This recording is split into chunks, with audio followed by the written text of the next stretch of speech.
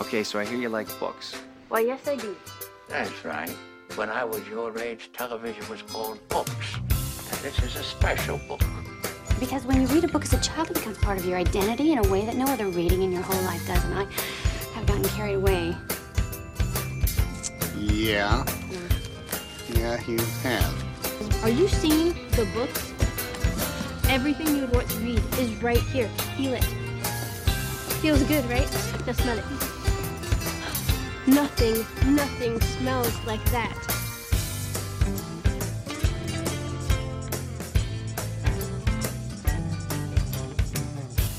Welcome, friends, to episode number 8 of Team Friendship Reads the Newberries. This week, we're going to be discussing the book Bridge to Terabithia by Katherine Paterson. And today, as always, I am joined by my lovely fellow podcasters. We have with us today Lauren. Hello. And Lauren's sister, Mandalay. What up, friends? And we are excited to get talking about this book. Do you guys have any updates of your daily life that you want to share with the people? Or anything podcast related? Have you had any meet and greets lately? No. Have you? I feel like more of our friend base or church family, I feel like more of them are starting to find out about our podcast, and I'm guessing a lot of them are just being really sweet about it, but it definitely has been fun to hear feedback, and they're actually listening to it, so that takes dedication. Yes. And my husband recently got into our podcast, so that's always wow. exciting. Joey! What does he shout out to think? you.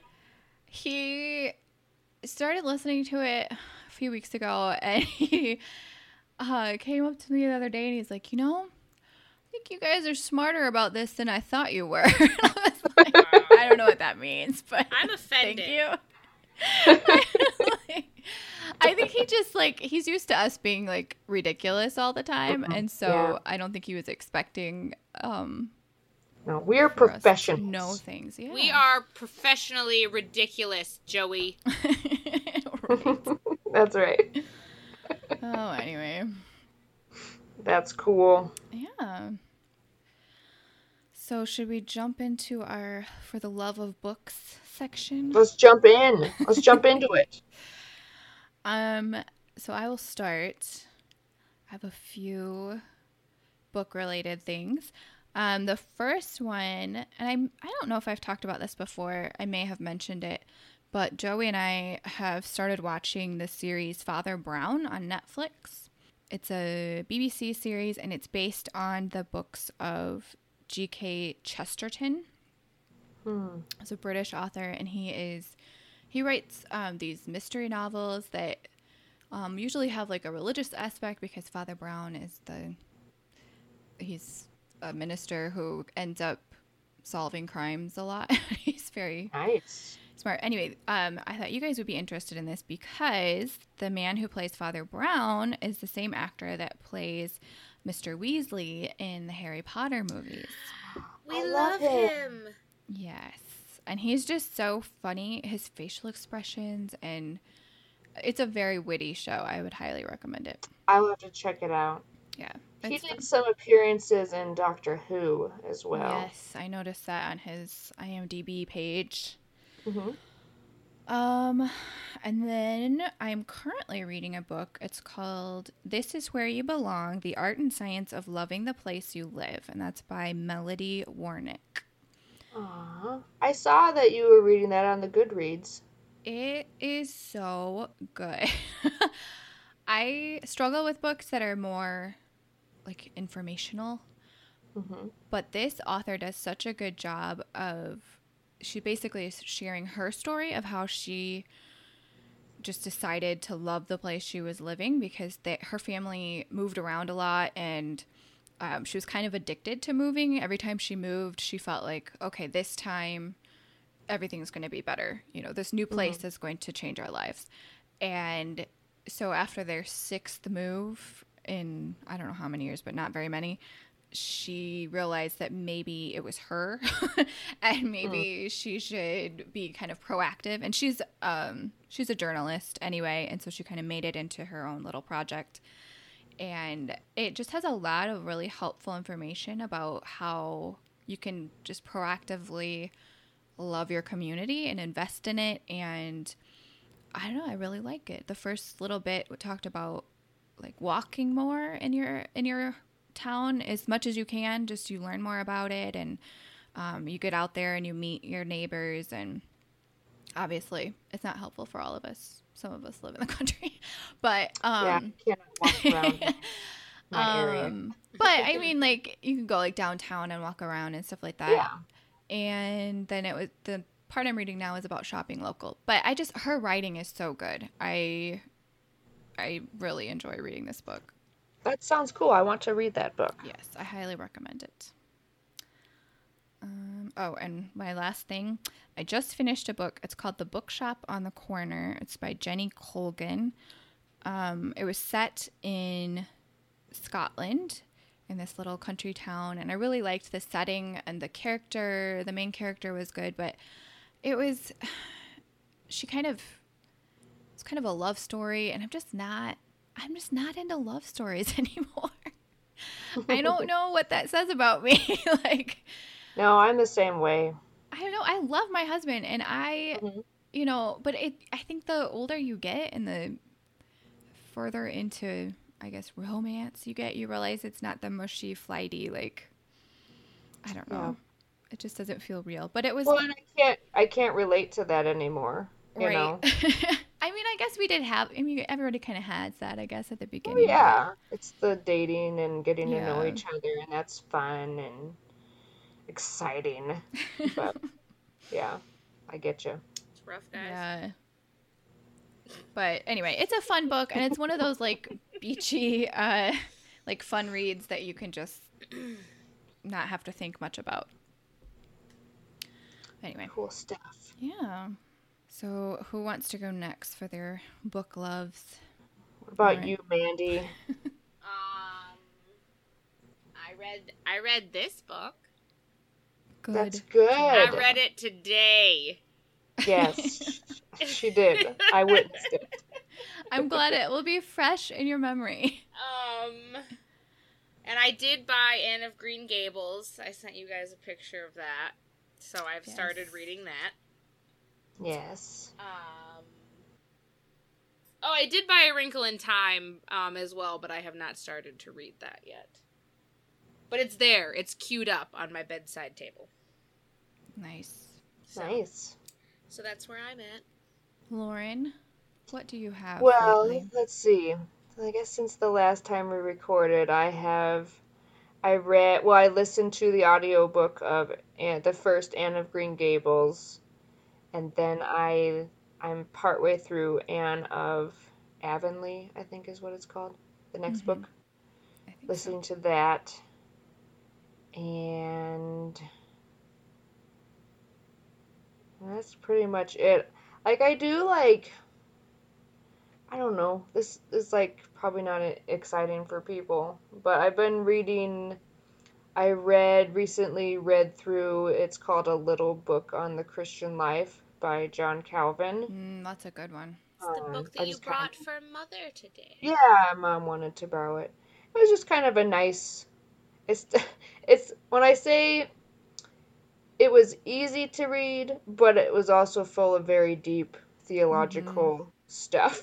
So I definitely kept a journal while I read it, because there was just a lot of stuff that just made me stop and think and ponder and such. So I highly recommend that book. It's by John Calvin, but two men have translated it into like modern English. So when I say it's easy to read, that's what I mean. Because I don't know if you two have ever tried to read like Jonathan Edwards or things like that. No. It's hard. I know my limits. Yeah. It's really hard, and those men were so smart, and so like just the way they talk is just 10 levels above me anyway. Well, and the English language has yeah. morphed so much over the years that That it's too. just not It's not how we think. Yeah. So, anyway, so when I say it's easy to read, that's what I mean, is they've made it modern and I understand what they're saying. So I read that, and then, yeah, so that's what I've done. I haven't really been doing as much lately. I need to get back into it, but... Yes, that's how I came to read the bookshop on the corner, because I just needed something that would be really easy to just pick up and put down whenever I had the chance and not. Yeah. And that helped. I don't know why, but I felt like that helped me and prepared me to like, okay, I can read this other book that's more in depth. So Yes. do that, Lauren. Like it. Find an easy book. I will. Give will yourself do a break. that. I need Yes. to do something. I hate it because summertime is like, when I was in high school, is when I used to blow through books. Right? And so I have that urge whenever summertime hits, but like, as far as my job goes, it's super busy for me this time of year. Yeah. I just can't handle it, guys. There's Just a tell them, war within me. You don't have time. You need to read. Sorry, I cannot work today. Right? That's funny. Are you allowed to listen to, like, do you have, like, headphones at work you can listen to, or you're not allowed to do that? Negative. I only get to do that on inventory night. I see. Well, on inventory night, which I believe is coming up tomorrow night. It is. It's my favorite night. Do an audiobook. I should do that. Good idea, Lauren. Look at us helping each other. Team That's friendship. what friends are for, guys. Friendship. Wow. All right, Mandy, do you have any book news yet, or do we need to wait? Oh, I do. No, I have. Okay. Let's see here. I haven't read much into this, but this is, it's called Scrambled Heads, and it's written by a teenager who is inspired to write a book explaining mental health issues to children after her own battles with anorexia and anxiety. So That sounds cool. Yeah, I found that interesting. And I'll send Lauren the link for the article so people can check that out. And then I also saw one of our friends. I feel like I just saw someone post about that Wonder book. Yes. They're making that into a movie. Yes, they are. I don't believe we've talked about Did that. see that. No, we haven't, but I did see that a few weeks ago. So Julia I Roberts. haven't read that book, but Julia Roberts is going to be the mother. Julia. It looks like Owen Wilson is going to be in it. I love him. I love him too. So that's something Cool to stuff. look forward to. And that concludes the book news. Thank you, Mandy, for the book news. You're welcome. Well, let's get into this book, guys. The 1978 Newbery Medal winner, Bridge to Terabithia by Katherine Paterson. Alright, I'm just going to read the blurb that Goodreads has about it, as opposed to reading the back of the book. So, it says, Jess Aarons' greatest ambition is to be the fastest runner in his grade. He's been practicing all summer and can't wait to see his classmates' faces when he beats them all. But on the first day of school, a new girl boldly crosses over to the boys' side and outruns everyone. That's not a very promising beginning for a friendship, but Jess and Leslie Burke become inseparable. Together they create Terabithia, a magical kingdom in the woods where the two of them reign as king and queen, and their imaginations set the only limits. Leah, Yes. give us some author history and, behind the scenes book stuff. I several times wanted to message you guys and be like, oh my goodness, did you know this? But I refrained because I want you to have the joy of hearing it for the first time live All right, on air. cool. I appreciate Cool it. stuff. This is So, live action. yes, it is. So Katherine Paterson is very fascinating to me, and a lot of her story just really makes sense to me why she was interviewed with Kate Dickman. I can't get my words out. I'm too excited. I feel like her and Kate are just very similar in their approach to writing and their writing careers and their heart for portraying like real characters that are going to kind of speak into the lives of the children that read these books and the lives of the adults that read these books. So Catherine has an interesting beginning. She was actually born in China because her parents were missionaries there at the time.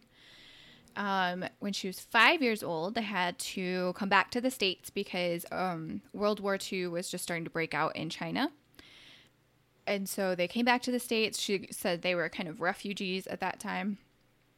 And then they were able to go back to China, and they lived there a little bit longer. So her beginning, she actually spoke Chinese. I read somewhere that was her first language. I'm not sure how that's true, but it's possible.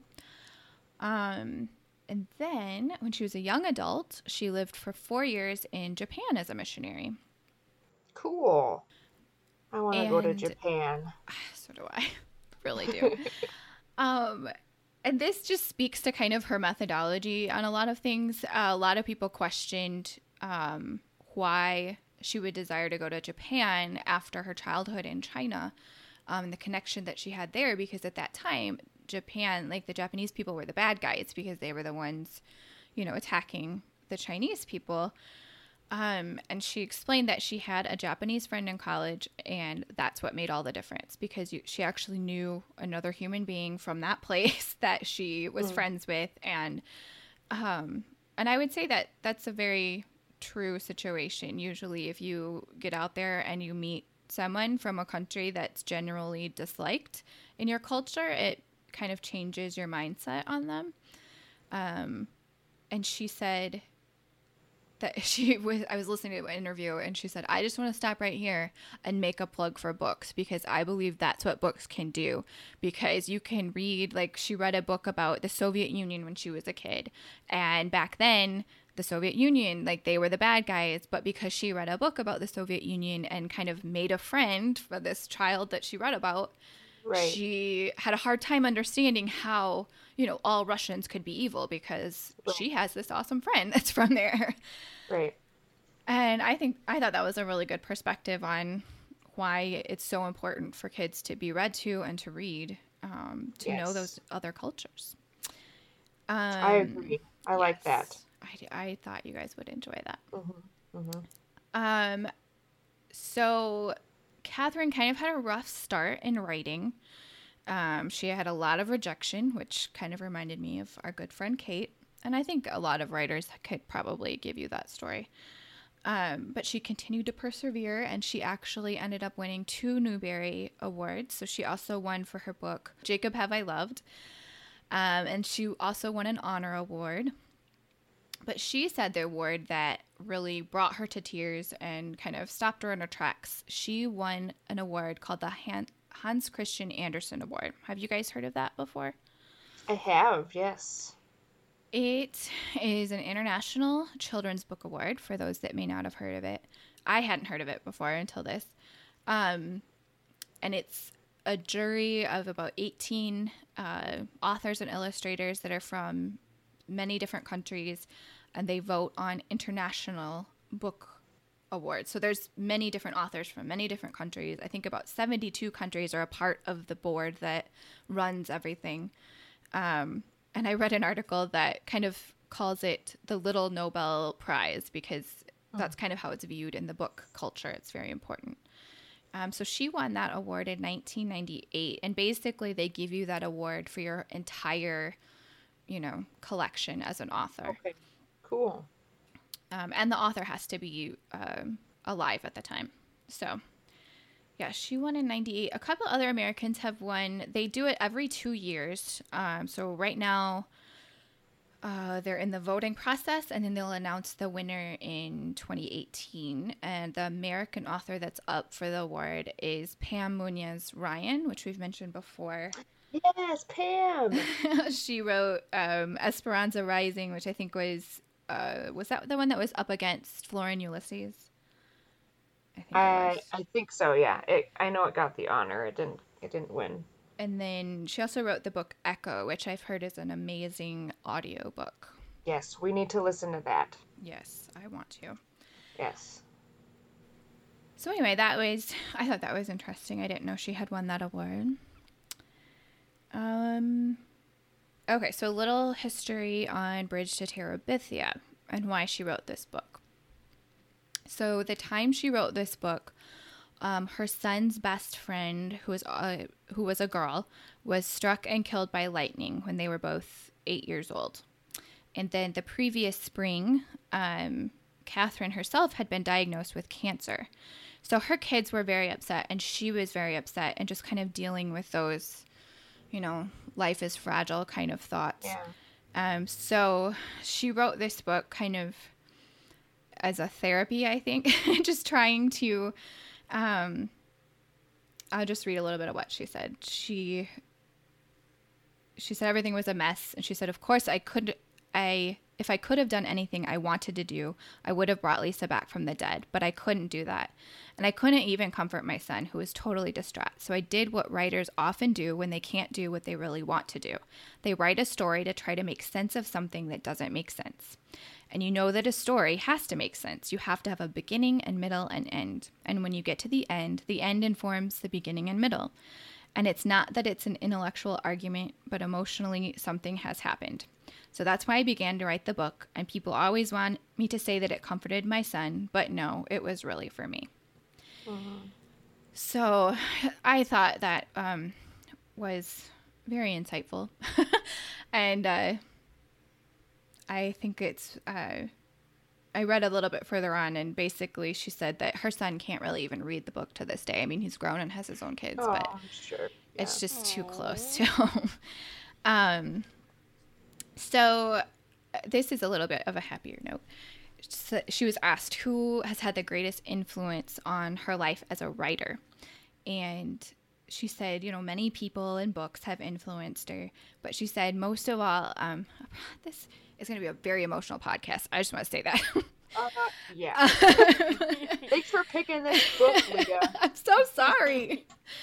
So basically she said that her husband has had the most influence. She said he believed that I could write during all those years that no one wanted to publish anything I had written. He was the one that made me put writer on the IRS form instead of housewife. He's my first editor and my best booster. And no matter what I say, he always thinks I can write another book.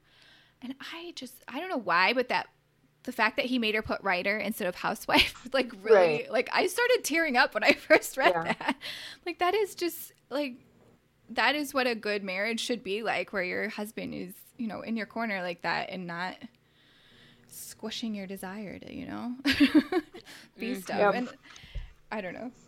I think maybe because, Joey's really been behind our podcast lately. I was like, yes, this is awesome. That's great. Another thing to mention, and I didn't say this before, she's married and has several children, and her husband is a Presbyterian minister. Okay. That's good to know. That's helpful. Yes. So religious conviction definitely plays a big part in her writing. But someone asked her, how does it affect your writing? And basically what she said I thought was amazing, and I think it can kind of tell us a bit about how we can effectively live our Christian lives as well. I just thought it was really great the way she phrased it. I'm sorry, I keep reading her stuff, but when you have someone that can just use words so well, it's not, no, exactly. There's no point in trying to rephrase it. So she says, I think it was C.S. Lewis, who said something like, the book cannot be what the writer is not. What you are will shape your book, whether you want it to or not. Yep. I am Christian, so that conviction will pervade the book, even when I make no conscious effort to teach or preach. Grace and hope will inform everything I write. And then she talks a little bit, they wanted to know what she thinks about books these days, since we're kind of in a post-Christian society, which is what she calls it. Mm-hmm. She said, since we live in a post-Christian society, therefore not many of those writers will be Christian or adherents of any of the traditional faiths. Self-consciously Christian or Jewish or Muslim writing will be sectarian and tend to propaganda and therefore have very little to say to persons outside that particular faith community. The challenge for those of us who care about our faith and about a hurting world is to tell stories which will carry the words of grace and hope in their bones and sinews and not wear them like a fancy dress. That part of carrying the words of grace and hope in their bones and sinews and not wear them like a fancy dress, oh my goodness. Yeah, that's such beautiful. a beautiful phrase. Mm-hmm. That's really good. Yeah. So, and then she has a word to writers. I always like when they speak out to future writers or people who are trying to write. She said, when a teacher, still a dear friend of mine in graduate school, suggested I ought to be a writer, I was appalled. I don't want to add another mediocre writer to the world, I said. She helped me, it took years of nudging, to understand that if I wasn't willing to risk mediocrity, I would never accomplish anything. There are simply no guarantees. It takes courage to lay your insides out for people to examine and sneer over. But that's the only way to give what is your unique gift to the world. I've often noted that it takes the thinnest skin in the world to be a writer. It takes the thickest to seek out publication. But both are needed, the extreme sensitivity and the hippo hide against criticism. Send your inner critic off on a vacation and just write the way little children play. You can't be judge and creator at the same time. I like it. You guys, when you find an author like this that has such soul, and even her interviews leave you like astonished and just marveling at her gift with words and insight, and I don't know, I love all authors, but sometimes it's nice to hear your Christian faith spoken about in such a unique and insightful way. Yes. So I enjoyed so much. So she has her own website, and you can get a link to many different interviews and things with her. I'll also send that link to our editor, Lauren. Thanks. But so that is what I have on the Dear Catherine Patterson. That's awesome. We love you forever, Catherine. Great. No, I wanted to touch on what you said about how she talked about, like, how, like, the author will, like, bleed through onto the page. Yes. So C.S. Lewis, there's many interviews of him, but one of them I think is in the front of one of the books, The Chronicles of Narnia, where he says that he didn't write the Chronicles of Narnia like as an allegory for the Bible. Mm-hmm. And whether or not that's true, I don't know. But I just think of that when I read that. Like, he didn't set out to write an allegory of the Bible, but his faith was so much a part of him that it kind of came out that way. You couldn't help it. Yeah. Because, you can't read those books and not think of God and Jesus and redemption and grace and, future grace and all of that. Like, you just can't. You can't. So. Yep. Yeah. And I just want to comment, like, I love it when people are just themselves and aren't ashamed of who they are, and I think we could all learn a lot from that. I know I can. I tend to be the type of person that feels like I need to defend what I believe and all that. And yes, we need to give an answer for what we believe, but it's not up to me to convince people that I'm right. And Right. I think that I often come into it with that mindset of I need to say everything right and I need to Right. know all the right answers, or these people, they're going to reject God and it's going to be my fault. Yeah. And I'm glad that I've come to a point in my life where I realize it's, I'm just supposed to be me and live out my faith and, share the gospel. And it's not up to me to convince other people that it's true or to believe it. Right. Let God do that. So, I don't know. That's just me. Way to be Yeah, And I do you, that for Lauren. other things too. Like even like I do that for so many other things, not just like my faith, like books I read or things that I'm into. I just want everyone to love it and see how awesome it is. And if they don't and they don't like it, it just like upsets me so much and I need to let that go, you know? Right. Like if Yep. they don't like it, they don't like it. And nothing you say is going to make them like it. Right. Oh, goodness. so anyway. And just kind of, I guess it's also a little C.S. Lewis related. I also read about the title, Bridge to Terabithia. Where did she come up with Terabithia? So after she'd already written it, or nearly written it, she realized that there's an island in the Voyage of the Dawn Treader by C.S. Lewis called Terabithia. Yes. And she said, I'm sure I borrowed that unconsciously. But then, so would Leslie, who loved the Chronicles of Narnia. And by the way, Lewis got Terabithia from the biblical terebinth tree. So it wasn't original with him either. Yes, all artists. Yes. It's Borrow from each everyone's other. derivative. Yes. You find that in music and writing and art and everything. I love that she's a Narnia fan. She is. I know, like she obviously Narnia is very like I mean they come out and talk about it. Very But influential to her. there's another book that is referenced in this book, and I wondered if you guys picked up on it. It doesn't say the name of the book, and I think the only way you would recognize it is if you've read the book. Can you read I the don't part to remember. us? Sure. Where are my clues? It's in chapter 6, page 72, and let's see. So Jess is reading a book, and his sister Brenda comes up and interrupts him. And it says, he tried to ignore her. He was reading one of Leslie's books, and the adventures of an assistant pig keeper were far more important to him than Brenda's sauce. I do not know that book. I do remember reading it, and I thought I should probably know what that is, but I don't remember.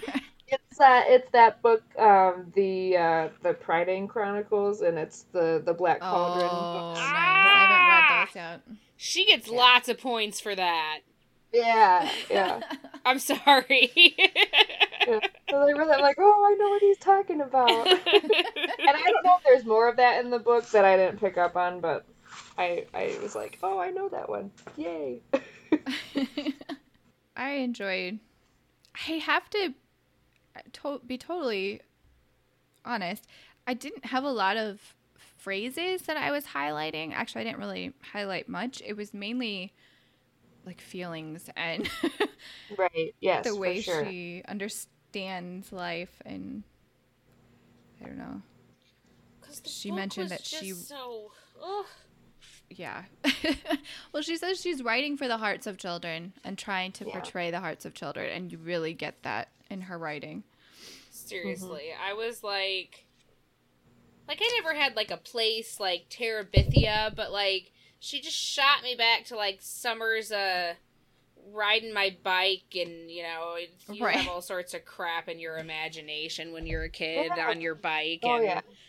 I was like, yes, I'm in the child's imagination right Yeah. now.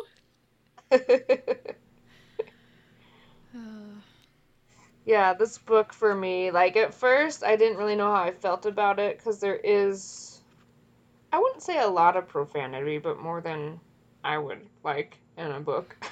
I have information on that, but keep going. Okay, especially a children's book. Leah has the info. And so, but the more I read it and like kind of got to the heart of this book and kind of thought about like who she was writing it for, and I don't know. I ended up loving this book so much. Like this is kind of one of my new favorite books ever, and I want to Right. read it again. I think if I were reading this book, like when Nora gets older, I will definitely read this to her or read it with her. Might be something we, maybe I'll change the word or maybe we can talk about it or whatever. But anyway, So what do you have to say about that, Leah? So, in the frequently asked questions section, they asked her this on her website. Why do you use swear words in your book? And she also, we've talked about it before when Mandy was not paying attention in our podcast. We were talking about Gilly Hopkins, the movie, and it was based on her book. So in that book, there's a lot of swearing, and Gilly is a very rough little girl because she has gone through foster care and has had a rough life, and that's actually a book that has been banned and questioned and wanting to remove from library shelves. So someone asked her, why do you use such harsh language in your books? And she said about Terabithia, Jess and his father talk like the people I knew who lived in that area. I believe it is my responsibility to create characters who are real, not models of good behavior. If Jess and his dad are to be real, they must speak and act like real people. She said, I have a lot of respect for my readers. I do not expect them to imitate my characters, simply to care about them and understand them. Right. And I don't have it here, but I heard her say that her characters are not supposed to be teaching like moral lessons really, or to be role models. And she said somebody told her Gilly Hopkins is just such an amazing role model. And she said, she bullied people and was mean to people that had like disabilities, and she should not be a role model. Yeah. But she said, you know, she wants you to see that kind of arc in these characters where they do have these problems, but they learn and they grow. And she's not about like putting out role models in that sense. And that's like, first of all, that's good storytelling. And second of all, it's real. And I think kids know that. They understand that they're not supposed to smack their sister in her face. Like, those kind of things are not out there to be instructional tales. Like, do this to your family. Yeah. And again, like I feel like I say this every time, but as parents, like, I just think it's very wise to read books with your kids or read them before your kid reads them. Yep. So you I mean, maybe you'll read a book and you say, you know what, I don't want you to read this. Maybe that will happen. But I think even more so you'll know what's coming and you'll have an answer for them, or you'll be able to talk about some of these things with them when you get to those parts of the book. And I think that to help your kids even be inspired to read, like, hey, I read this book, it's really good. You pass it along, and then you can have a family discussion about it. You know, even the fun parts. It's a bonding experience for you and your kid to talk about something instead of just like being on your devices all the time. Exactly. Oh yeah, I mean, I remember some of my most fond memories of my childhood with my mother, or like she would read to us before we went to bed, and it would just, you know, and I think one of the stories she read to us was called The Rainbow Garden, and I couldn't tell you what it was about, but I just remember like looking forward to that every night. And just, you know, I want to know what's going to happen. I remember there were suspenseful parts, and I think there was like a snowstorm or something, and I don't know, and it was also special because my mom, like, she brought the book in, and it was a very worn book, and she said, I read this when I was a little girl, and I was like, oh, cool, you know, like, I don't know, it just made it special, you know. So everyone should do that with their kids. Mandy, what are your general thoughts on your Bridge to Terabithia experience? Why am I starting to cry? I haven't even spoken. I think that's like everyone. Like, it's like, what was your response to Bridge to Terabithia? Tears. Just lots of tears. Well, because it's like, okay, so she takes you through, and you're having this, like, awesome this childhood summer experience, which is beautiful in and of itself. And then you have the thing happen, you know? And I just... And I don't know, and I know a lot of people are like this, but I am one of those people that it is very easy for me to feel what is meant to be felt. I can feel for other people, and I can feel for, what people write and stuff like that. So it just ripped my little heart out, this whole book. Yes. Yeah. But I love it all the same. I don't know. What have you done to me, Catherine? I know, right? So, and I love the dog too, because I recently got a dog, so I love the dog. But yeah, there's my review. It was a very good all around story and really an experience. I have to say, I haven't read a book in a long time where I've actually been like in it, like, how you just start reading and like you're just in it. Yeah. And that's what this was for me. So, high five, Catherine. Oh, for real. I read her book, Jacob Have I Loved, when I was a kid, and I can't remember what it was about, but I remember the feelings I had when I read it, which is how I feel about this book. Because she makes you dive right in and feel it. Like, I can still feel like there's definitely dark parts in that book, and I can feel that like heaviness still when I think about that book, which I read it when I was probably like 11 or 12, so it's been a while to still feel how I felt when I read the book. Yeah. She is good at what she does. Yes. The reason she has won all these awards. Yes. Well deserved. So thank you to Catherine's professor in college that convinced her For to. real. Yeah. And her sweet husband that Yes. tells her to keep going. Yes, for sure. Oh, goodness. Well, do you guys want to talk about the characters? Kind of Yes. touch on them a little Let's bit. do that. All right, so we have Jess, and he's kind of like the story is told from his point of view, I would say. Mm-hmm.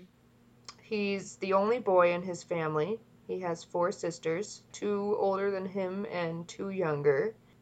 One of his sisters, Maybelle, who's, I think she's 6 years old in this book. She, like, idolizes him and just worships him. I thought it was so cute. Yeah. So cute. And he likes her, too. Like, he appreciates her and sees her. Exactly. Like, he wit gets and- annoyed with her, like I think all siblings get annoyed with each other. But yeah, he definitely has a kindred I spirit. was gonna say, I feel like he Maybelle. likes her a little more than his other siblings. Sorry, Mhm. but I'm for sure. I would say he Exhibit definitely Elena. does. Based on the things he says about his other sister. Yeah. And he's very he wants to impress his dad. He just wants to make his dad proud. I just kind of got the sense of that, and I don't know. He's definitely all boy, in the fact that he wants to make his dad proud, and he's doing chores like milking the cow, and at school he wants to be the fastest runner. But at the same time, like, he's an artist, and he likes to draw, and he's in love with his music teacher. So he's definitely a well-rounded character, I would say. Right. And he also, it's kind of heartbreaking, too, how he just longed for some affection from his father.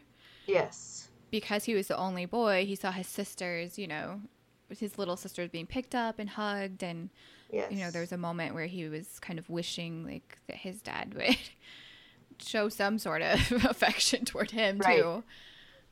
But, and I think in those cultures, sometimes you're just supposed to be the tough man and you can't show affection to your son because that's not how you treat a boy. well, Right, I wonder right. if he wasn't the only boy too. So I wonder. I don't know. Part of that played a part for me in the way I perceived it. It's like, you're the only boy. Yeah. Be the man. Yeah. Yeah. But, and I don't know, I've seen it in cultures, like Southern sometimes culture, like where our family came from. That's Right. kind of the mindset that, like, the boy has to be tough. You don't show him sympathy, and you don't show him, the same kind of tender affection you would show a girl, because that makes him Right. weak. So you need to Right. toughen him up, and he can't have sensitivity, or like he's embarrassed to tell people that he's into art because they're going to make fun of Yeah. him. Like, that's the kind of culture that he's in, Yes. which is sad that does still exist. It's sad. Yeah, we don't have to go down this road, but I just think it's stupid that, like, we've assigned, like, you know, only girls can like this stuff and only Right. boys can like this stuff, and it's just, Yeah. come on. How are I'm we sick happy of on it. this now? I'm sick of going to the store and seeing all these Star Wars t-shirts and such for boys, and there's nothing for girls. I know. I'm sick of it. And shout out to all the women out there who are doing their part to make a difference in that area. Her universe. Yes. Thank you, Ashley Eckstein. Anyway. Did you get that all out, Lauren? Yeah, I think I'm good. Oh. So we have Leslie, who's the new kid in town and doesn't play by the norms. No. Doesn't really care. But I love Which her. is awesome. Yes. Yes. She's like, oh, I want to run. I'll run with the boys. Right? And she's just totally unfazed by any negativity coming from the boys or from Right. the other students. I mean, I know she is, but she just keeps going. You know what? I'm going to run. And I'm going to beat all of you. Right. And it's like, and then like as you get further and like she sort of gets made fun of for not having a TV or whatever, like you can tell that upsets her a little bit. I mean, she's crying in the bathroom, so obviously it upsets her. Right. But I like what happens later on when we're kind of jumping around, and that's okay. So the bully at school, who's a girl, Janice Avery, she is crying in the bathroom one day, and so Leslie goes in and talks to her and, you know, gives her some advice and says, you know what? You know, just, you know, whatever people are saying about you, just act like you don't know what they're talking about, and in a few weeks it'll all go away. And, you know, she can give that advice because she's, you know, she does that. Yeah. Like, that's how Right. she lives her life. Smart kid. Mm-hmm. I love her. I love and her love for reading and just her imagination, and I love that she shares her love of reading with Jess and, like, suggests books for him to read and all of that. It's just cool. Yeah. I think it's neat, too, how the author used her to show, it seemed like she used her to show kind of the power of reading. She's very into reading, and she's also very good at school. Yes. It helps you become more successful. Yes, for sure. For sure. And it seemed like Leslie was fearless almost. She wasn't afraid of a challenge. She's not afraid. I don't know. She just didn't seem to be afraid of anything. And I think that was a bit intimidating for Jess because he had a lot of fears. And it made him feel even worse about his fears because he could see her fearlessness, and then he realized even more how fearful he was in everyday life. Right. I enjoyed being a part of his mind in those moments. Yes. Because I have had those moments myself quite often. Like, what is wrong with me? Why am I so stupid? Like, why do I keep doing this stupid thing? Like, right. it's everyone's internal voice. It's like, I know I shouldn't be feeling this, but I am. And I'm really annoyed with it. For sure. So let's talk about Jess's parents. I got the impression that, to me, they felt very boring and dull and lacked any kind of character qualities. I don't know. Other than negative character qualities. Yeah, at least Jess's mom, anyway. His dad, you can definitely see a change in him at the end of the book. You know, when he goes to Jess and and, he literally picks him up and carries him and, calms him down. And Well, I mean, I feel like, so his mother is at home all the time with however many children there are, right. and he has to leave at the crack of dawn every day to go wherever. So, like, while they're boring, like, I kind of understand why the characters are the way they are, though, from the life that is portrayed. I agree. Oh yeah, they're just they're just trying to get by, man. Right. We got all these mouths to feed. No, I totally get that, and I was gonna say that about Jess's mom. I'm just like, I'm not judging her. Like, I have one child, and some days I'm like that. So I couldn't imagine having 5 children. Yeah. Well, and she even changes at the end when she serves him up a whole bunch of pancakes. Right. Yeah. Yeah, I love. So did I. Yes. But yeah, I love, how at the end, like, Jess's dad finally gives Jess the affection that he's been craving. Yes. Well, and I feel like in that sense, I don't know, like the whole, maybe it was a whole manly man thing that he was going for, but I feel like when what stuff happens, like what happened in the book, I feel like it just reminds people that show a little love, man. Well, exactly. I think, it reminds them, like, life is fragile and we don't know. Right. You don't know what tomorrow will bring. So let the people around you know that you love them and you care about them. So yeah, I definitely think moments like that in our lives are a big reminder of that. I also got the sense, I think intentionally, that his dad had also been through the same situation, losing a friend, and it kind of made him connect more with his son and realize that he knew what he needed at that point. He knew that he needed the affection and the love of his father. And it was just such a sweet moment. It was sweet. Yeah, I didn't cry when Leslie died. I cried when his dad picked him up. That's what, yes. I cried there. Yes. I didn't cry at that moment, but I cried at everything after. I cried really hard when he went back to Terabithia. Oh, yes. my goodness. Yeah, I sobbed. Rip your heart out. Yeah. Yeah.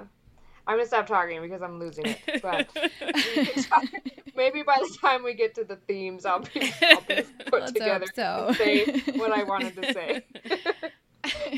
So we have Leslie's parents, who are both authors. Mm-hmm. You get the sense that when Jess looks at their family, he wishes that his family was like that family. Mm-hmm. And not that Leslie's parents are perfect or whatever, but I think it's just that, the grass is greener mentality, Right. It's like, oh, well, your family must be better because it's not my family,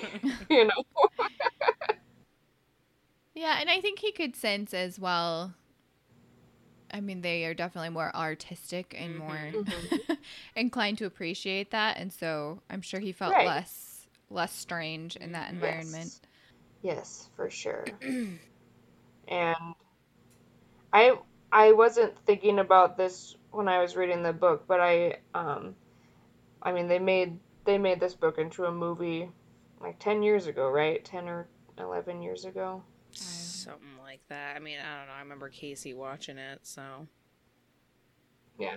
Josh Hutcherson he plays Jess, and he was in the Hunger Games, so it was obviously a few years ago, because he's like a baby in it. Anyway, I was looking up clips of the movie, because I still haven't seen the whole movie put together, but I was just looking up clips of it, and they show a shot of, after Jess finds out that Leslie has died, and he just doesn't believe it, and he, runs, he's, running over to go to her house, and as he gets closer, he sees, police cars in the yard, and, her parents are outside, and I don't know, seeing that picture to me was just, I don't know, like just the devastation and the fact that she's their only child and like just how heartbreaking that would be. Yeah.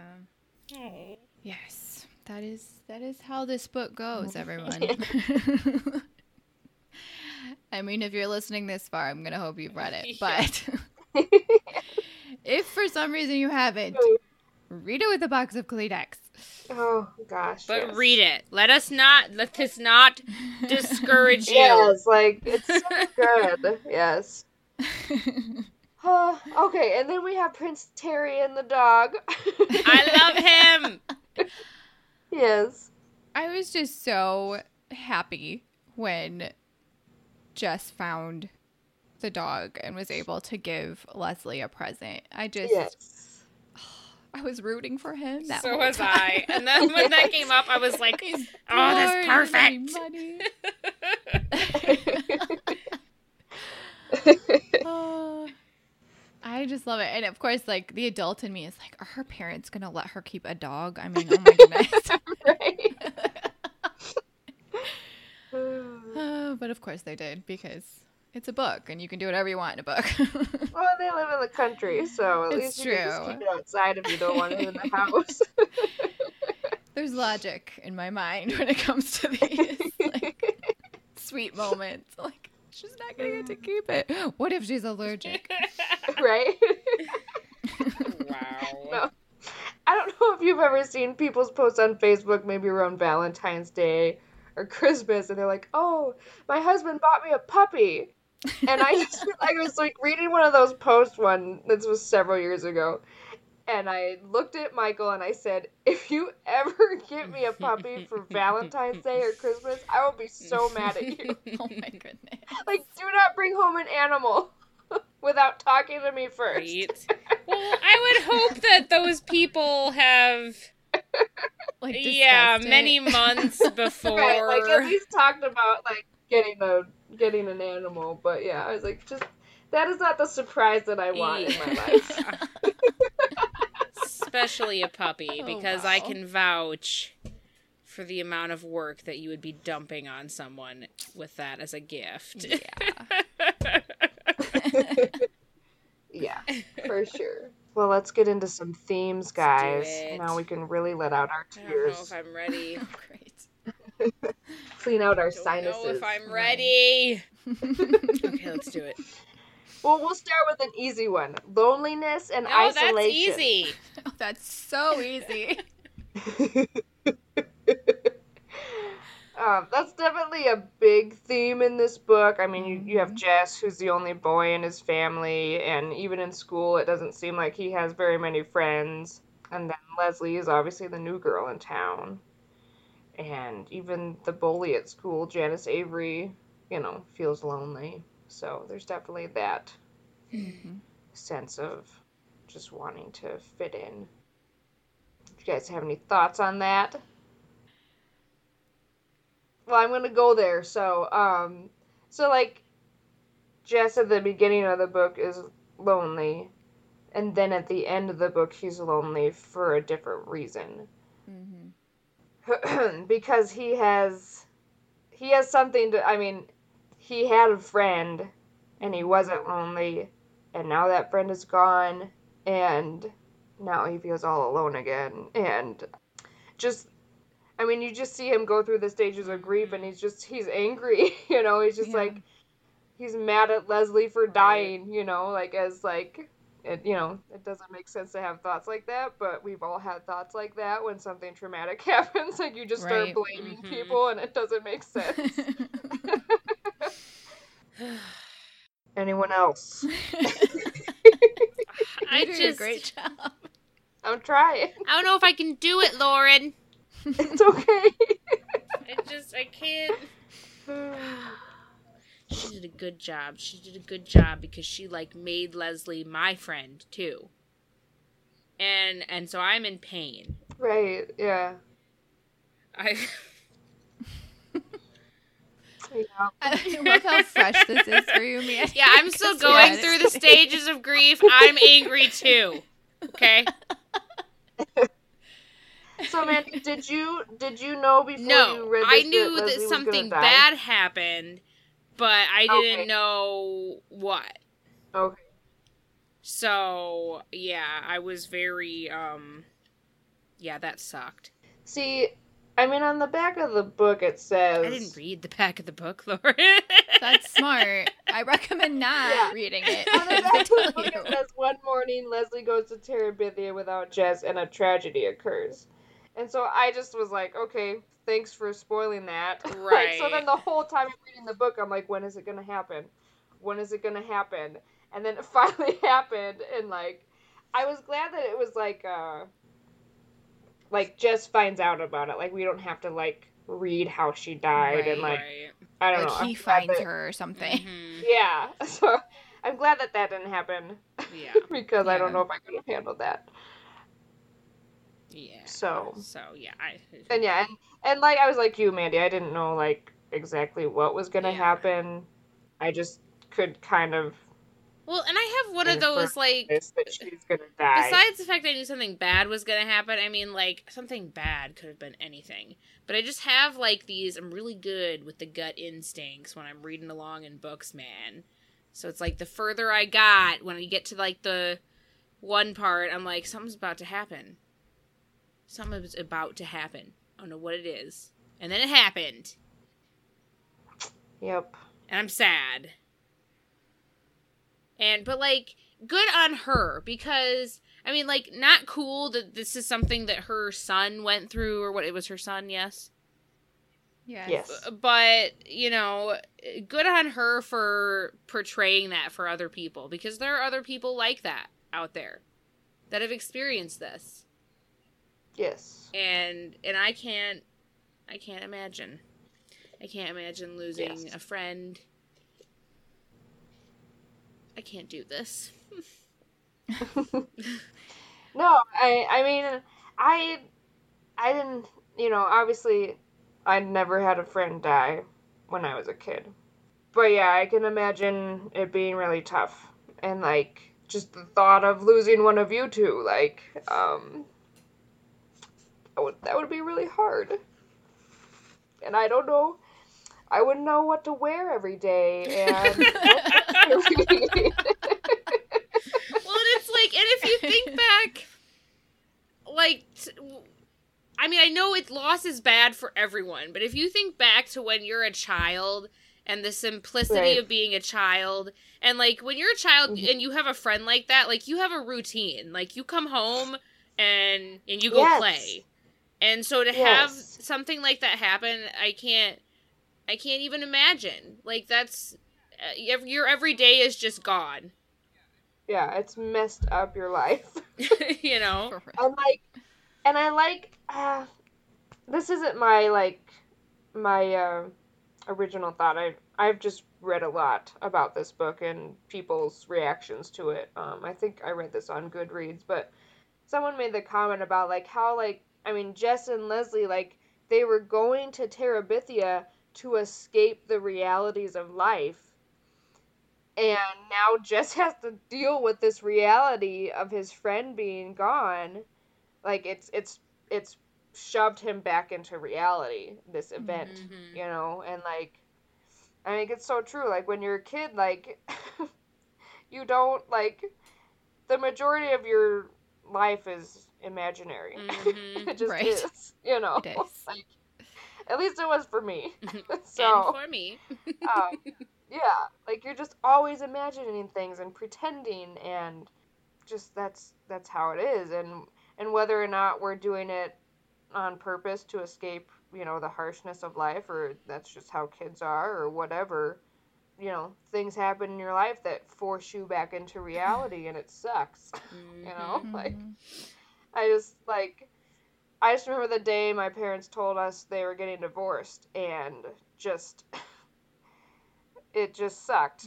Like I'm just trying to be a kid here, and now I'm being forced to grow up a little bit here. Right. And deal with mature adult things that I don't want to deal with and that I shouldn't have had to deal with, but such is life.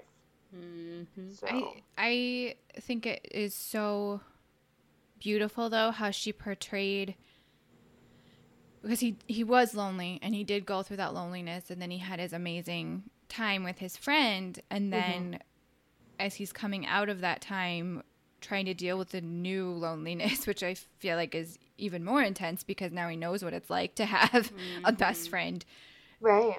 I think it's really beautiful how he kind of brings his sister along to Terabithia, and he sees her loneliness for the first time and sees her need for Terabithia. Yes. And because he's had to grow up, now he has these more grown-up views on his sweet little sister that he loves so much. He realizes that she needs this too, you know, and he needs her as well. But I just thought that was kind of it is kind of an instructional way for kids to see, like, hey, take this pain and use it, you know, to grow and to help those around you. That was the point of the book where just the tears just for real. It's crocodile tears. Like, I was just like, oh my goodness, I'm just sitting there wiping my eyes, like, because it was just so beautiful. And it just, that part of the book for me was the most emotional. Okay, let's move on to bullying, which is a very I would say it's a strong theme in this book, and like how Jess and Leslie and Maybelle deal with the school bully. Like, I found it funny what they did to her. So did I. I don't know if it was the right thing to do. Pretty sure it wasn't. I mean, they didn't really hurt her. They were very clever about it. Oh my goodness. But yeah, I mean, bullying is a very real thing. It could be something very minor or something, like, as far as physical violence or whatever. It's a very real thing, and I just like how Catherine Patterson kind of gets to the heart of it. Like, Janice, there's a reason that she is the way that she is. Like, she's not just waking up every day and thinking, I want to be mean to everybody. Like, you know, her father beats her, and that has affected her in a big way. How could it not? You know? Right. So, just to remember that when somebody says something to you or treats you poorly, to remember you're not seeing the whole picture, and to try your best to respond with grace and love. And I'm not saying put yourself in harm's way. Like, if it's a dangerous situation, like, stay away and tell someone. You know, obviously tell someone. But remember that there's most likely something going on that you don't know about. So. Good job, Lauren. Do you guys have any thoughts on that? Were you guys ever bullied as children? Or adults, I guess? I guess it can happen to adults. I don't think so. I wouldn't consider it I don't know. bullying. I mean, maybe. I don't know. I'm sure there probably was bullying at our school, but for the most part, we were all kind of family at that point because we all grew up together and went to school, to church together. Slightly made fun of for my weight, and now I look back and, man, I'd kill to be that weight again. Right? I think we all would want to be the weight we were in high school again.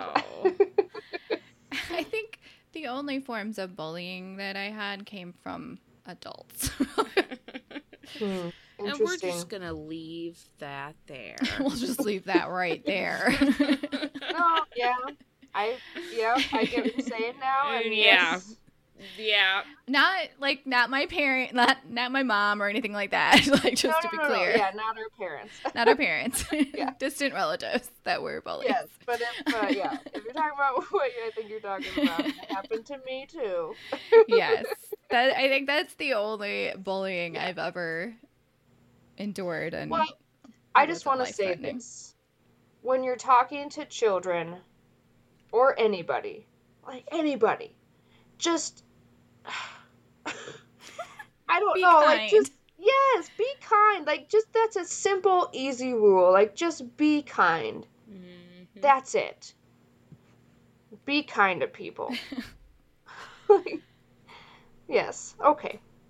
So the next thing. I'm sorry. On to death, loss, and grief. Well, let's talk about fear first. Did we already? no. We didn't talk about that yet. We were talking about bullying. Aren't they kind of hand in hand? Well, I just want to talk about, like, it just seems like Jess's fear is what defines him until the very end of the book. I Like, am with him on that, Yeah. oh, yeah, absolutely. and I wish I wasn't. Mm-hmm. Yeah. That's exactly what I was saying with being inside of his head was like a little bit of therapy. Like, okay, yeah, I have those thoughts. Mm-hmm. Yes. And, like, I don't know, it's just like the whole book he's afraid. He's afraid of what his dad thinks of him. He's afraid of, what the kids at school think of him. He's afraid to tell people that he's an artist. He's afraid to swing across the rope, Right. like all these things that he's scared of. He was even afraid to ask Leslie to go with them on their little DC trip. And even the strength of his fear, like how it can just prohibit you from It was being very able. paralyzing. Yeah. I'm raising my hand right now. Okay, tell us. Yes, your thoughts. That's me. Yeah. That's all I have to say. No, I can totally relate. And it can be something as silly as like asking someone about something or talking to people. I'm scared to talk to people because I'm scared of what they'll think of me. And Up until about 2 years ago, I had our mother make my doctor's appointments for me, so. right. I just know that I'm missing out on stuff. And I just think back to when I was in college, like there were so many things that I didn't do because I was scared. And I don't know what I was scared of. Right. I can't pinpoint what it was I was scared of, but I don't know, like I was scared to talk to people. I was scared to get involved in certain, like, I don't know, organizations or whatever. Like there was just a lot of stuff when I was in college that I didn't get involved in. And I'm not blaming it on anything, but I think it's because I went, I grew up, kindergarten through my senior year of high school. I went to the same school. It was a Christian school. We were very sheltered. And then when I went to college, I went to the community college here in town. And so, like, it's just a completely different world I feel. than the Christian school, Right. And so I was scared to talk to people and whatever, Well, I I was feel just like I'm just it's here to like learn a fear and then of go home. judgment, to be honest. Yeah. If I can take it there. Which is really what he's afraid of, too. He doesn't want people to know that he's into art because he doesn't want to be Right. judged for that Yeah. or whatever. Yeah. And I get it, man. I'm right there with you, Jess. We are kindred spirits. That's what we are Yes. with him. For sure. And I'm with you, Lauren. Friendship. Ugh, I For think I sure. most related to his fear of swinging over the water. I definitely have a fear of water. And it is a paralyzing fear. Like I remember, well, of course I remember it wasn't that long ago, but Joey and I went on a trip to Palau where his brother lives. It's this island country and they have this bridge that you can go under it and you jump off into the water and then you just kind of swim to the edge. Well, it's basically this bridge is connecting one island to the other. And so the water you're jumping into is the ocean that's moving very rapidly. in one direction. And so if you don't swim successfully, you're just like swept out into the ocean. Right. And so like his family, they're all very brave, extrovert, like love the water people. My husband totally loves the water. And I am just not like that. I don't like danger, which seems like a logical statement, but somehow that makes me different. And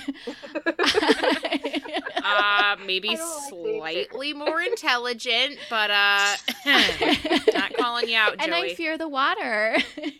And I just did not want to do it. And I actually like wore a life jacket because I was so afraid. Nice. And he was like, you have to do this. Like he understands that I have a lot of paralyzing fears that are illogical and I need to get over. And so that's how he was thinking about it. And so he's just like, you need to do this. And so I did it and nearly had a panic attack. And like he had to like help me get out of the water. And he was like, okay, you obviously don't need to do this. Like, Yeah. but like I get that, like paralyzing, like I will go to Washington D.C. before I have to go swing over this like creek, like Yeah. Right, exactly. but yeah, I definitely was like, I don't blame you for not wanting to do that. Yeah. And I just love at the end of the book where, you know, when his sister, you know, when his sister's trying to cross and she's stuck and he's trying to help her get across and she says, I'm scared, I'm too scared. And he's like, of course you're scared. Anybody would be scared, you know, like Yes. he has just accepted that, you know what? Yes. Sometimes we get scared and that's okay. Yeah. You know, like, And sometimes we need help and I'm going to help you. exactly. And I don't know, for me that was just like, yeah, it's okay to be scared. Mhm. You know? Yeah. I just liked that and just how he has now like accepted it and, you know, he's not scared of being scared now, basically. I really liked that moment a lot. All right, let's move into death, loss, and grief. Do we have I to? don't want to. We've sort of been talking about it this whole time. Mm-hmm. Okay, do you guys have any thoughts? I think I've already gotten it all out. Okay. I think. I just. If you guys will humor me, and if we don't like this, I can cut it out of the podcast. But so in the past probably this past year, just some things have happened where God has been changing my kind of perspective on death and how I view death and how I respond to death and how I communicate with people who have had a loss in their family. I'm not good at that. I don't know what to say. My first instinct is just to not say anything and to not talk about the person that has died because I don't want to say anything stupid. I don't know what to say, and sometimes I have this idea that if I talk about the person that has died, that will be painful to the family to think about. And I don't know if you guys have ever felt this way, but that's just me. And I'm glad, I don't know, I'm just glad that I've been learning a lot and just my view of death has changed.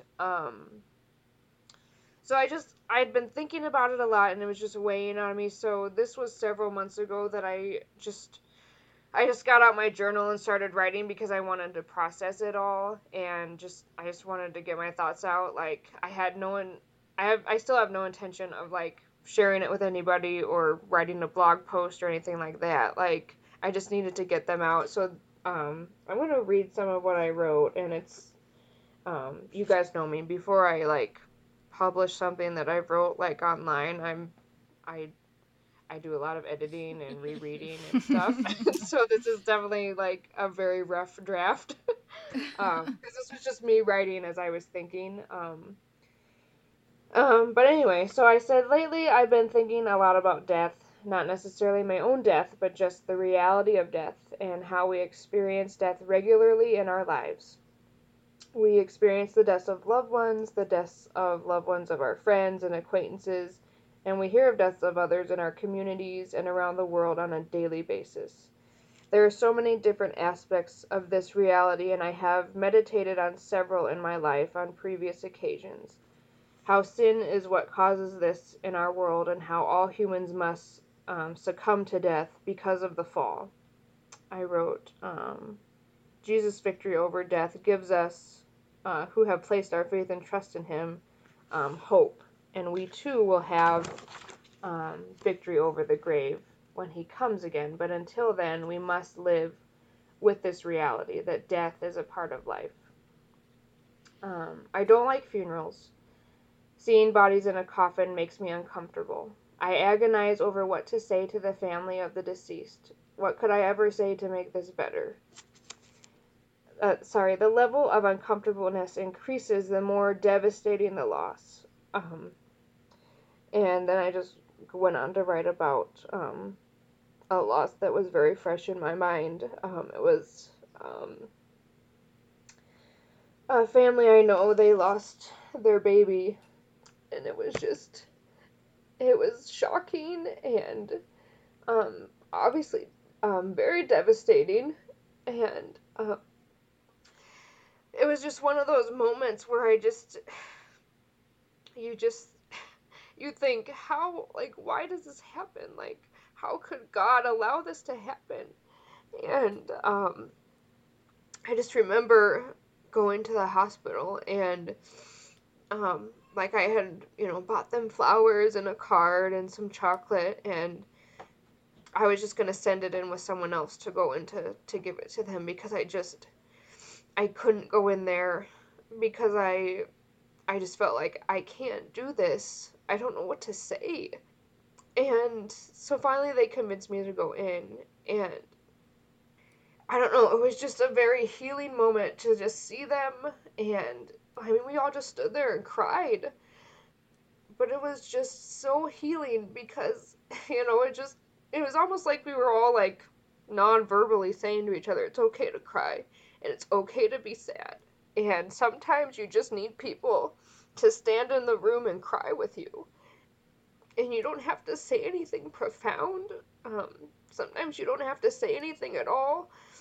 But I just remember she looked up at us, because it was a group of us who have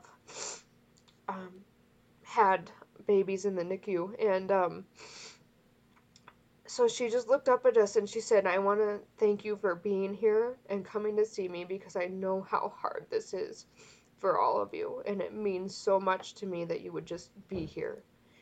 And just hearing her say that, it just completely changed my thoughts on just how to approach someone who has experienced loss. Like, you don't have to have the right things to say. You just need to be there and let them know that you're here.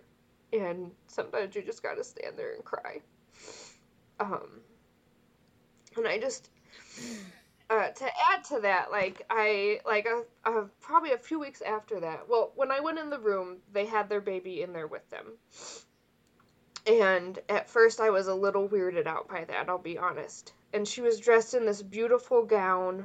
The hospital there, they have this program where they have volunteers who will take wedding dresses and make them into these gowns for babies that have died. And so it was this beautiful white gown.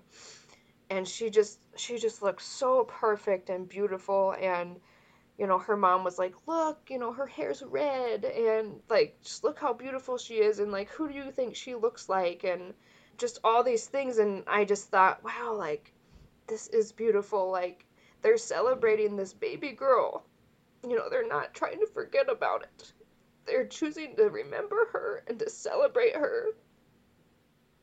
just, and that was just really beautiful to me. And so anyway, so a few weeks later, I read this article about, it was this retirement home, or like a nursing home, and somebody had died in the nursing home, and I guess normally their protocol would be to take the body out the back door. Well, this time, for whatever reason, I don't know if it wasn't possible or something, they had to bring it out through the front. And of course, there's all these people out there. But they said, you know what? This is a reality, and instead of like hiding this, we're gonna like celebrate this person's life. And they said it was just so neat when they brought the body out, that everyone just kind of stopped and was very respectful, and just kind of, I don't know, it was just kind of a beautiful moment, instead of it being awkward, and I don't know, just to me it was just, and I don't know, I'm just learning, like, it doesn't have to be weird or awkward, it can be beautiful, and we can remember these people and remember how they have touched our lives and touched the lives of others around them, and their memory will live on in us. Anyway, so thank you for humoring me. It's very good and very true, and I think all of us could probably relate to that, unless, I don't know, I'm sure there's probably someone out there that's just amazing at dealing with right, yeah, death and dying, but it's true when I don't know, I do think in some ways my husband is better at handling situations like that because he's been through it with his own parents, right. And I think when you've had death so close to you,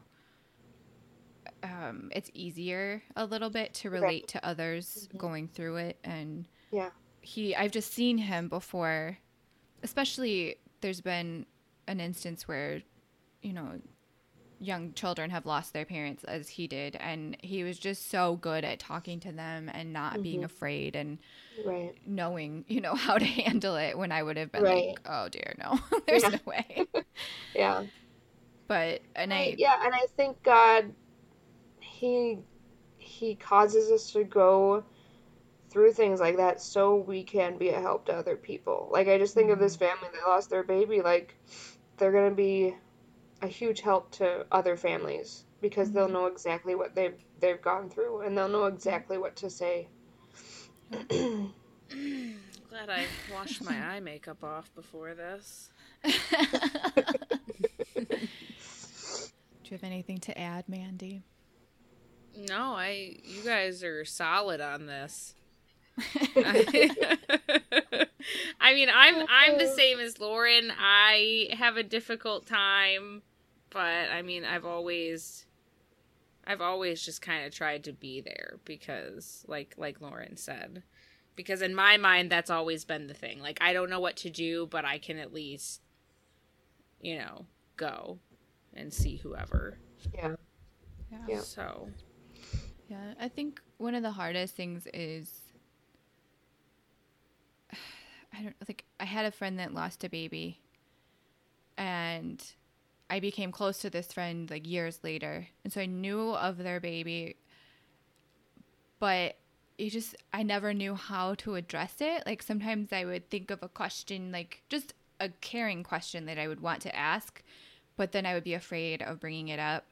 And she actually ended up telling me one time that she was really grateful when people would mention their baby because she felt like it was a way of honoring his memory, and just by ignoring it, it's like you're trying to make it seem like it never happened, but he did happen. Right. And by addressing him and talking about him, remembering his birthday and things like that, it was a way of healing for her, but also, just a way to keep his memory alive. And she loved hearing people say his name and things like that. So I don't know, that was insightful to me, and maybe that will be helpful for others that might be going through that. But yeah, and like, it's important that we remember people that we've lost, and just to talk about them and share memories of them and think of them, and just remember what they've contributed to your life and celebrate it. Like take the good that they gave to the world and pass it on. And I just that's what Jess does with Leslie. Mm-hmm. When he builds the bridge to Terabithia. Lauren, His book. I had dried it, Lauren. I had dried it. I don't know, like he could have just kept that for himself. Right, or never gone back, ever. Yeah, Mhm. and instead he chooses to keep going and to bring in Maybelle, and I like to think that eventually he brought in his other little sister, and I don't know, like, he chooses to keep going and to celebrate that and take the good that Leslie was for him and share that. I like to think that him and Maybelle became best friends, and then he grows up and goes to art school. Is there a sequel? No, and they actually asked I need her if I she need felt to like know what there happens could to be. Jess. Does he go to art school? She said that I'm sure he does, but she said that she felt like Jess had earned his privacy. So I don't know what that means, but there's no more sequels. Well, Okay. and that's the fun of books is you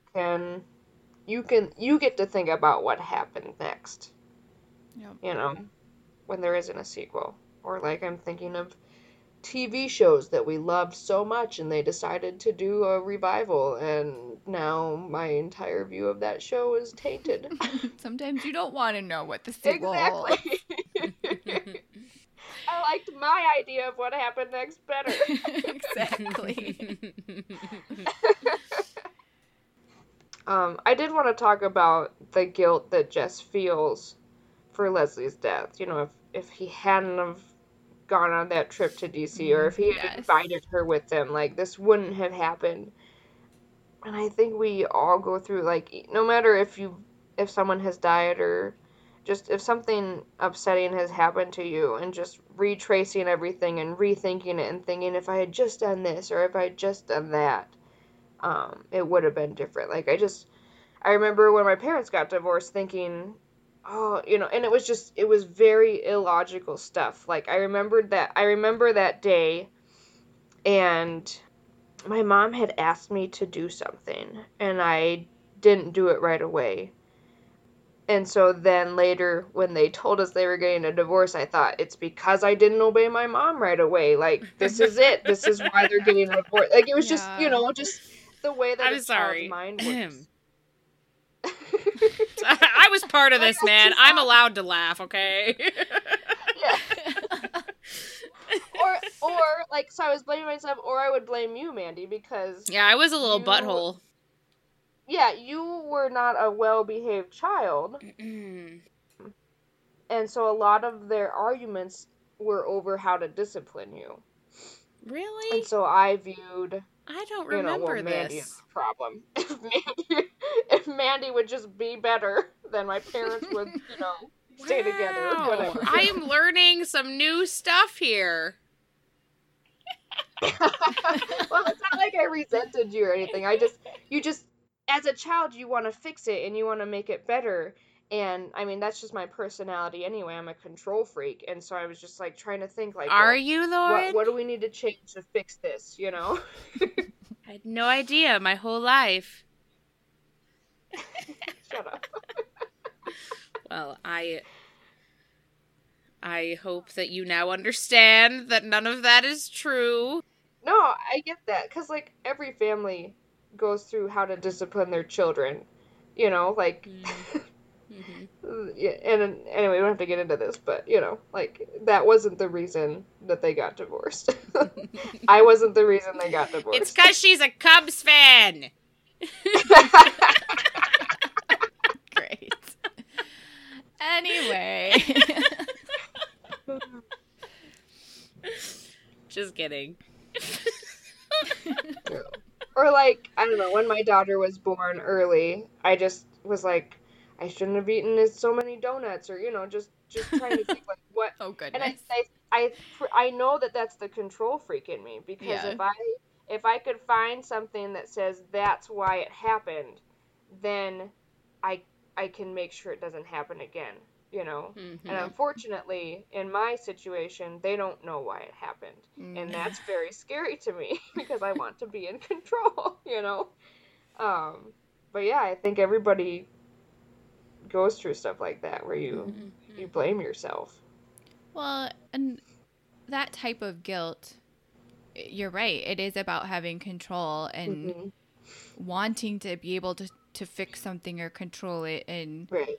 And I struggle with that as well. And I always, when I can feel that feeling coming on, I try to remind myself that, okay, so what if I could change something? God is in control. Like, whatever happens, like, if he wants it to happen, it's going to happen. And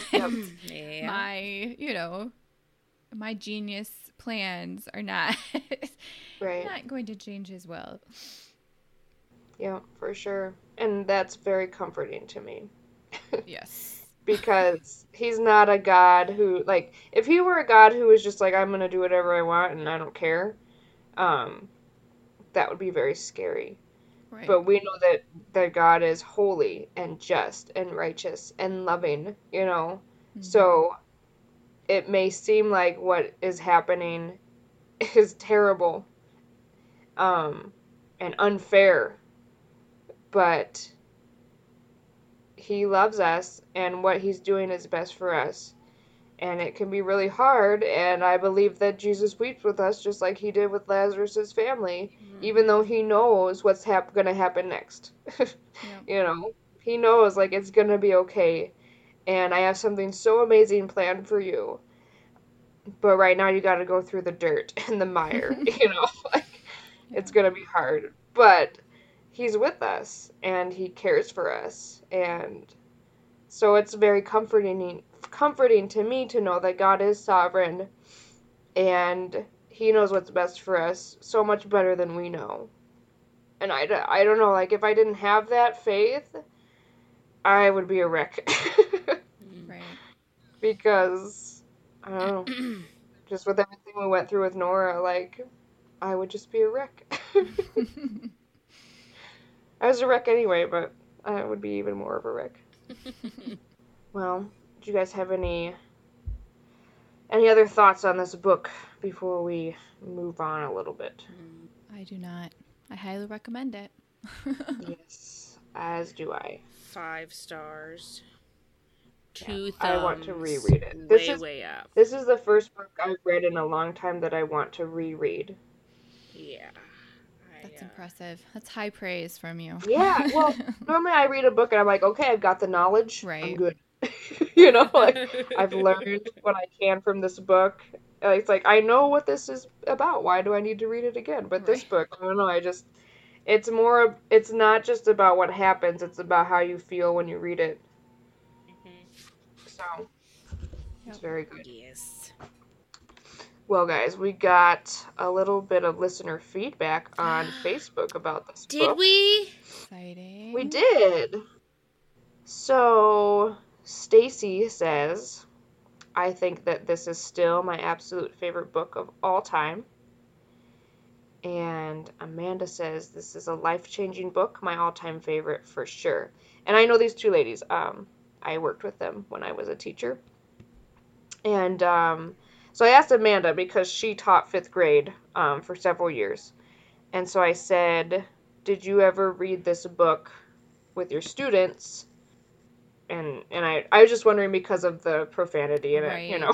So I was just curious, and thankfully she responded and she said that her 6th grade teacher read it to their class, and she says, I remember checking it out over and over as a kid.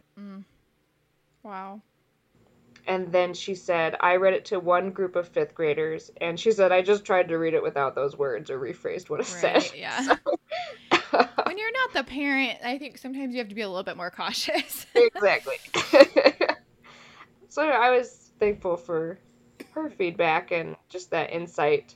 Because I've always taught littles, you know, so I've never taught the older kids, so I don't know what I would have done. So I was interested to hear what she thought about that. And then we've gotten several people, after reading those comments on that thread, saying, man, I haven't read this book, but now I want to. Aw, And just other people asking, do you think my child would like this? And so, yeah, I'm excited that we're sharing the love, guys. We're sharing the love for Terabithia. And reading! Yes. Still trying to get that through with myself.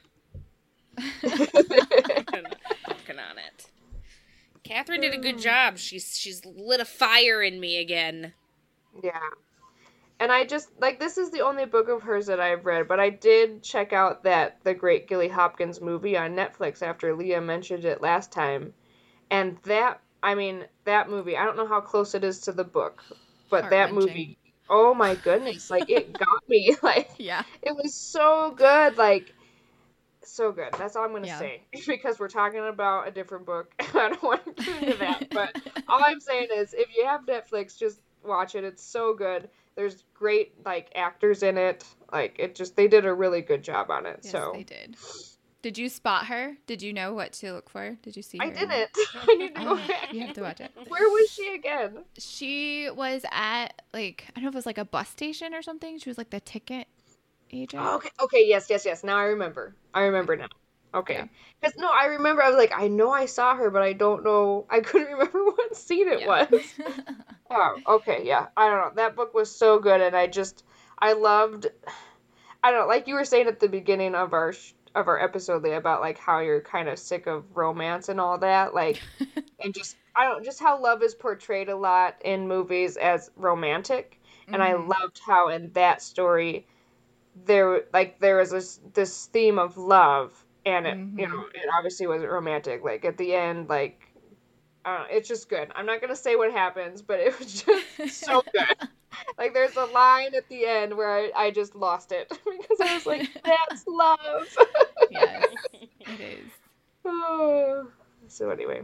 So, let me mention there were 2 books in 1978 that got the Newbery Honor Award.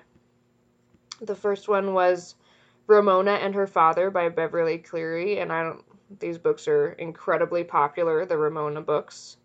So this is just one book in that series, so I'll read you guys the little blurb about it on Goodreads. It just says, Ramona's father has lost his job and all the family are miserable, so Ramona decides to try and cheer them up in her own inimitable way.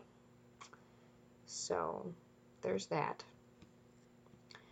And have you guys ever read the Ramona books? Mm-mm. I have. I'm not sure which ones, but I know I did read them. I think I've read a few too.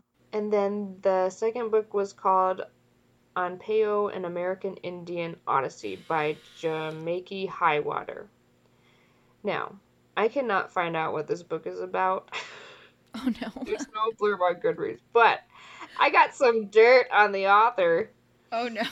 So apparently this guy, his real name is Jack Marks, but his whole life he kind of,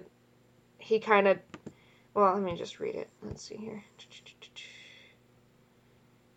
It says, this is from Wikipedia, but you can find this everywhere. It says he was an American writer and journalist of Eastern European Jewish ancestry, who from the late 1960s claimed to be of Cherokee and Native American ancestry. Oh no. So he claimed that he was adopted and, he was really of Native American descent. And so because he claimed this, he got quite a bit of money in grants to publish his books. Because, if you're Native American, Right. you can get grants for stuff. And so it finally came out toward the end of his life that he had been making it up.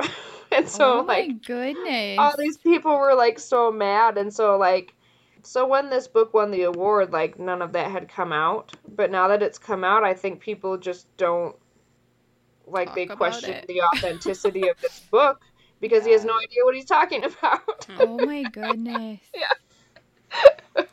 Right. Yeah. Wow. Yeah. So I That's thought sad. it was That's it was sad. It's a and- sad day for the people children's were literature. there are so many good, genuine, like, Native American authors out there that could have had this grant money, Yeah. and And he took he it. stole it, Oh, basically. Yeah. that's sad. Well, Well, I think we I'll can tell all you see why I that think book he didn't get shouldn't the have award. won. Right, yes. Oh, goodness. Yeah, so anyway, those were the books. We don't have to talk anything about them. I just wanted to mention them. I think we all know why Bridge to Terabithia won. Yeah, Because I it's feel like freaking awesome. I feel like this time, hands down. Yeah. No Like, I don't other know, like, option. compared to Ramona, like, Yeah. it's just, you can't even compare the two, I don't think. No. No one stood a chance this year. Yeah. I know, I bet, like, Beverly is like, Catherine, okay, well, maybe next Never year. mind. It was a good effort.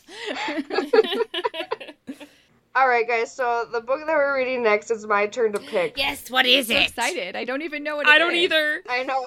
I don't even know what it is. I need your help. Ah, So I've got it narrowed down to 2 books, and so I guess we can vote as a team of friendship Ooh. Okay. between the 2 books. So I've narrowed it down to A Wrinkle in Time or Mrs. Frisbee and the Rats of Nim. I have both of them, so you can pick either one.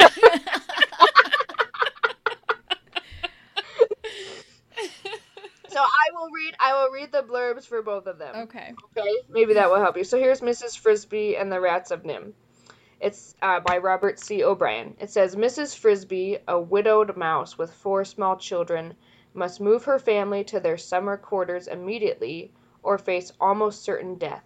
But her youngest son, Timothy, lies ill with pneumonia and must not be moved. Fortunately, she encounters the Rats of Nim, an extraordinary breed of highly intelligent creatures who come up with a brilliant solution to her dilemma. And, so, like, these rats have been kind of, like, genetically modified. So, it's kind of science fiction-y almost. Fantasy-ish. And let me read The Wrinkle in Time. I think we read this last time because we've been talking about how they're making it into a movie soon. When is that movie coming out, Mandy? I believe next year. Okay. I can double Alright, so I'll just read the little blurb again. So this is by Madeline L'Engle. L'Engle. Yep. Good job. And I didn't know this, but this book, A Wrinkle in Time, is one of 4 books in a series. So, Nice. March It's the first 9th book. next year. nice. Okay. It was a dark and stormy night. Meg Murray, her small brother Charles Wallace, and her mother had come down to the kitchen for a midnight snack when they were upset by the arrival of a most disturbing stranger. Wild nights are my glory, the unearthly stranger told them. I just got caught in a downdraft and blown off course. Let me be on my way. Speaking of way, by the way, there is such a thing as a tesseract. Meg's father had been experimenting with this 5th dimension of time travel when he mysteriously disappeared. Now the time has come for Meg, her friend Calvin, and Charles Wallace to rescue him. But can they outwit the forces of evil they will encounter on their heart-stopping journey through space? And time. So what do you guys think? What do you think, Leah? I've been hearing a lot about A Wrinkle in Time lately. Both good and bad, actually. And so I'm kind of curious to try that one for myself, Let's do it. but I'm open. Let's so do it. All right, let's do it. A Wrinkle in Time it is. Yes. do it. Excitement. I was excited either way because I bought both those books. So.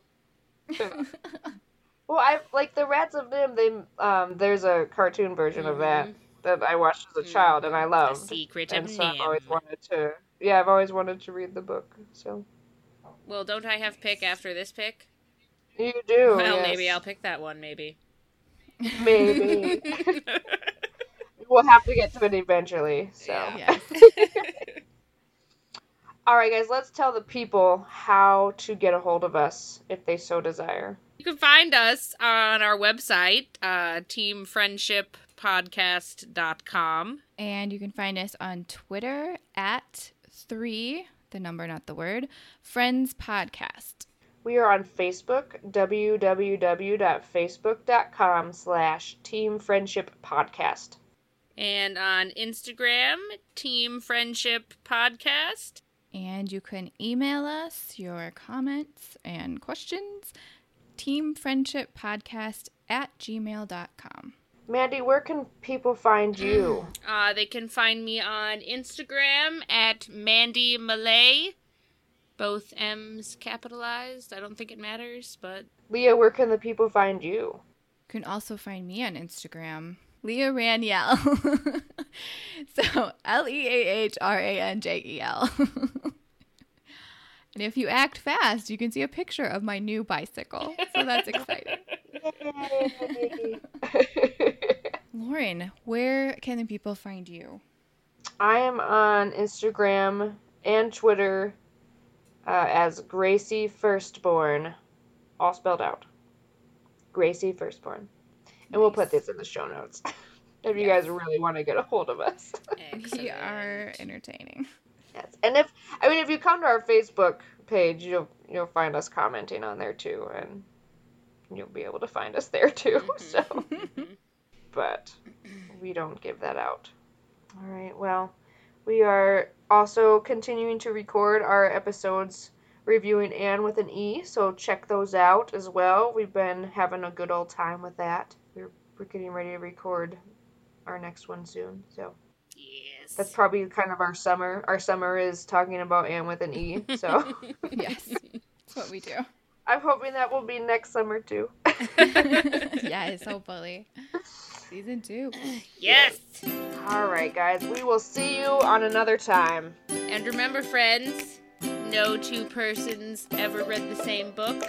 And if you're Mandy, this time your life has been forever changed.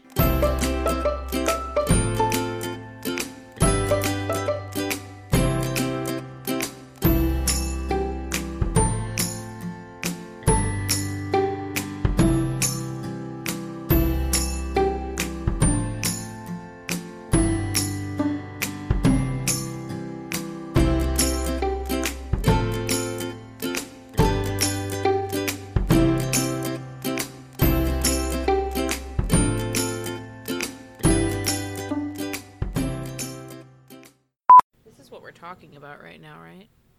Yes. Books that you are loving right now. I'm sorry, I was just making sure because I was doing a thing while you were talking, Leah, and then you started talking about some stuff, and I was like, wait, what part Wait. is I was looking up Way my to be a book good news. listener. I feel like that's... Bridge to Terabithia by Catherine Patterson. Cue the music. I just felt like there should be music. You don't get music if I don't get news music.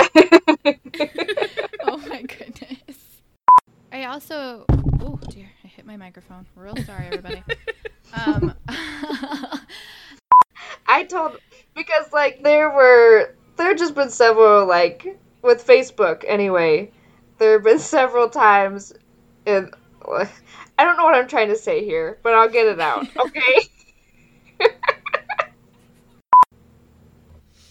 If we stay quiet, we don't have to cry.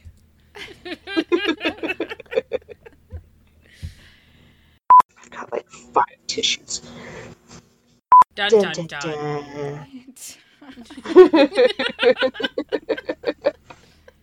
Wow. I wish I had like a big Awesome. red button I could press right now. Wow.